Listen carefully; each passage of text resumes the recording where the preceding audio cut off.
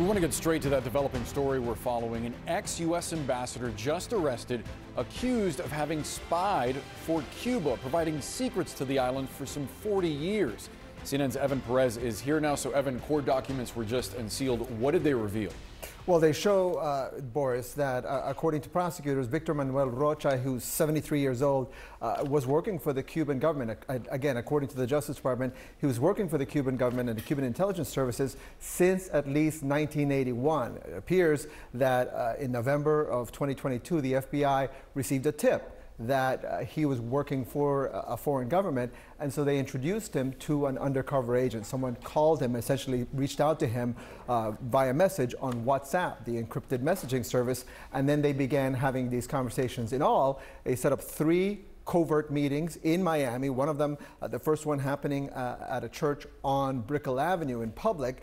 And they began having these conversations. And according to prosecutors, all of these conversations were recorded, and they have a lot of admissions, they say, from Rocha during this period. According to them, he talked about how he talked about his outreach to mis compañeros, again, his compatriots in Cuba. I want you to tell my compatriots that I appreciate, I'm very thankful for this alert. Again, he's talking to an undercover agent.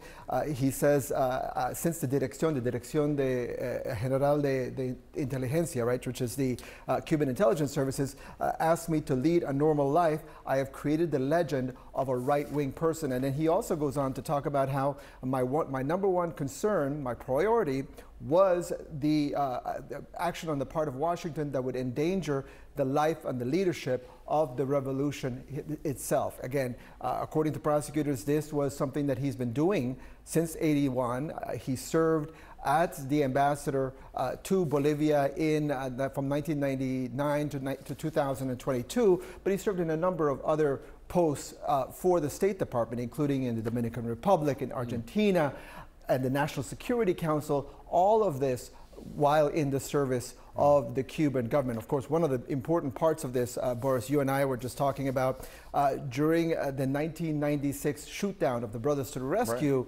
planes that happened just outside of Cuban waters, in international waters. He was one of the top diplomats in the U.S. interest sections in Havana, which was obviously the highest level at that point of U.S. diplomacy in the island of Cuba. Yeah, that was a civilian craft. There were no arms on that plane, and the Cuban government shot it down.